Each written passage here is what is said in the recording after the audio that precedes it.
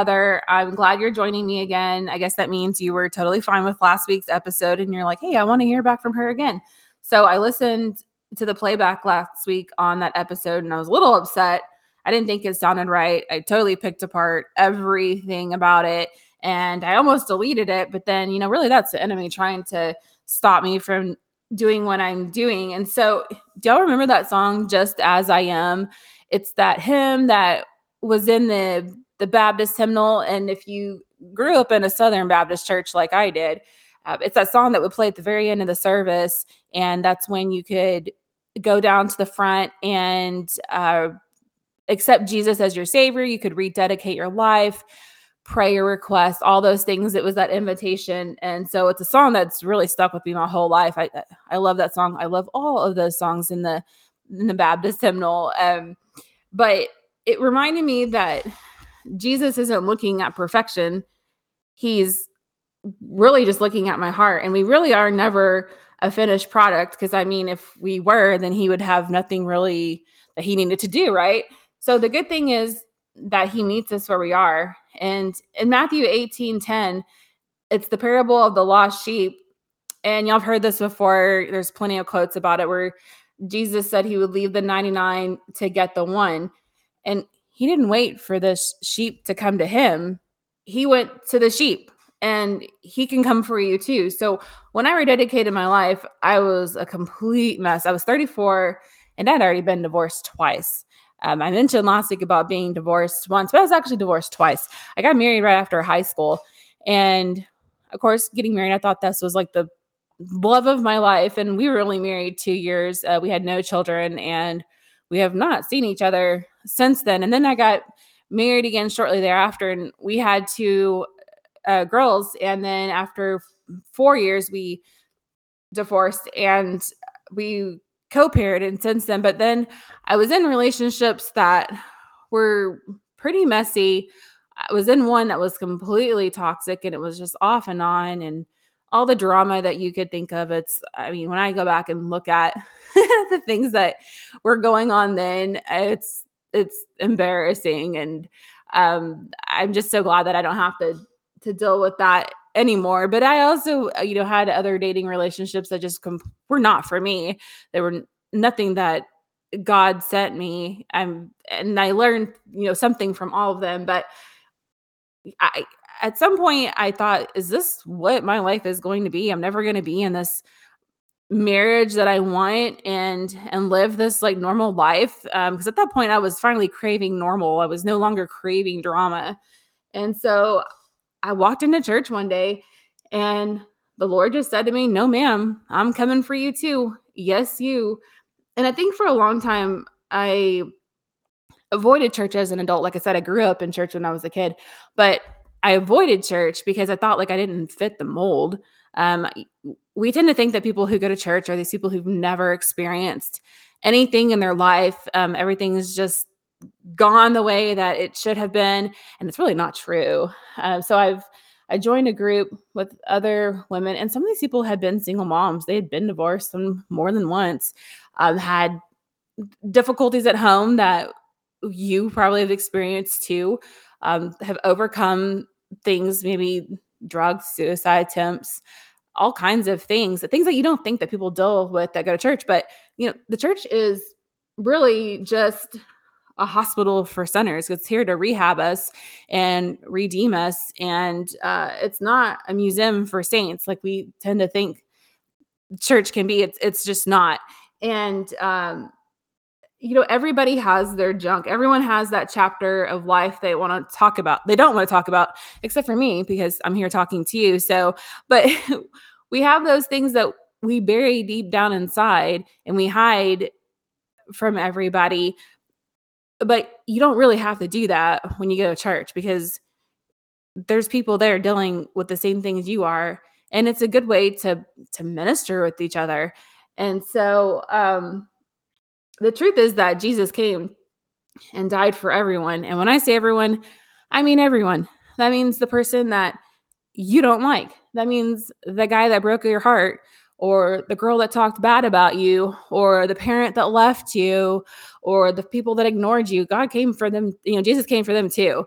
So if you want Jesus to overlook your sins, you got to realize that he's overlooking theirs too. And now this doesn't mean that we need to keep going and uh, sinning because Jesus saved us and redeemed us. Like you're not supposed to just check in on church on Sundays after you just lived it up on Saturday night. I mean, still go to church, but the point is that if you're thinking that you can just do whatever you want to Monday through Saturday because deep down that you believe in God and you accept Jesus, that as long as you show up on Sunday, you're good, then that you're really just living out a religion. You're just checking in on Sundays and you're not having a relationship with Jesus. And that's kind of what it's about. He wants a relationship with you. He wants to interact with you daily and speak to you. And I mean, because think about it, if you were in a relationship with someone else and you spoke to them once a week, I don't think that would last very long, right? It would not be strength and all. You got to talk to him every day. And um when I say that I've walked through it all, I mean all, like ALL, everything that you could possibly think of. I've I've been there. I truly have, and I'm not really that ashamed of talking about it. I am just not. I've owned the horrible things I've done, or maybe the things I've experienced that were completely not my fault. I've talked about it and shared, and that is probably one of my greatest strengths in how I can build relationships with people because I get it. I completely empathize with what people deal with. And so do y'all remember the woman at the well? I mean, I'm the woman at the well, uh, she came and said, come and see the one who told me everything I ever did. And that's why I'm here. I mean, come and see the person who healed my wounds and come and see the person who redeemed me. Come and see the one who knows every sin I committed and said, hey, I think she's the one that I need to have get on the internet and share about me. I think she's the one that is perfect to go into women's ministry and minister to other women. She is the one that I want. Now you're probably thinking, oh, so the Lord's using you, but what is he going to do with me? I mean, and honestly, it could really be anything. I mean, he chose me and told me to use my story to help others, and your testimony is there to benefit and to reach someone else. So it may not be being on a podcast, or maybe it's not writing a book, but I mean, just serving other people and reaching them and empathizing with them and sharing your testimony is God using you. And you don't really need to worry about what other people think. I mean, I'm sure that there will be people who click on this and listen to it and think, who does she think she is? I mean, she's done this or that, and doesn't she know that she has no business on here talking about Jesus when she's done this? And I mean, those are people who obviously live in a world of condemnation. But I don't have to sit there and worry about those things because Jesus tells me who I am, not anyone else. And so that is my point to you, is that you don't need to stress about what other people think about you. Because honestly, for the most part, they probably aren't really thinking about you. And there might be a few, but think about the people who are being reached because they hear what Jesus has done for you. I mean, you got to look at it that way. Like, we're looking ahead. We're not looking in the past, because I mean, what happens when we're looking at the past or in the rearview mirror when we're driving a car? You're going to crash, right? So you need to keep your eyes forward and focused on him and be obedient to what he's telling you to do, because he really is calling on people who are not perfect by what people think the standards for Christians are. Um, it- I get frustrated when I hear people say, like, I can't believe that they call themselves a Christian. Don't they know what they did last week or whatnot? And it's true that we are all sinners, and it just doesn't matter what your past is.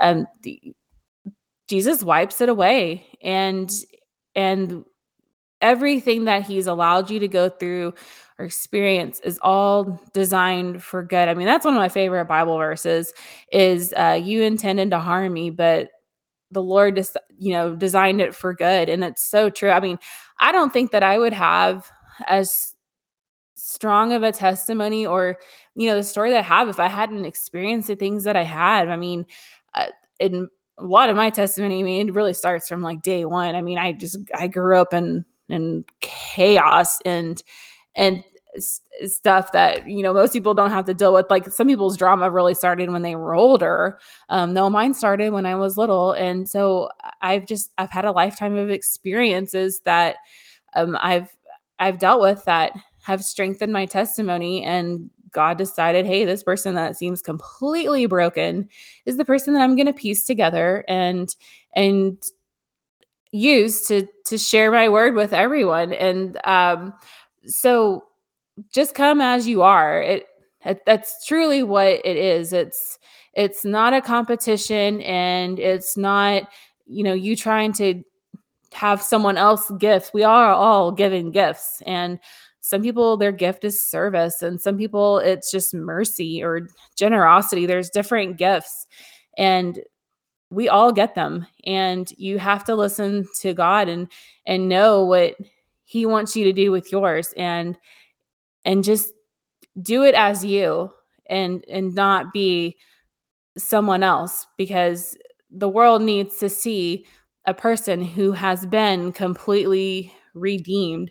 And it doesn't have to be some glamorous story. I mean, you could have a couple of things that you don't like that, that you can share. You can have a whole bunch of things. I mean, but it just doesn't, a testimony is a testimony, and it's all designed for a purpose. So really sit there and think about what your purpose is in using your testimonies. So and in the future, we're going to dive a little bit deeper into how we do that. I mean, it's a lot. It's a lot to um unpeel and work through, and we're going to do that in the future. So I hope that you'll come back and we'll talk more about how we use our testimony and work through it to help others. So thank you guys for tuning in tonight, and I will talk to you next time.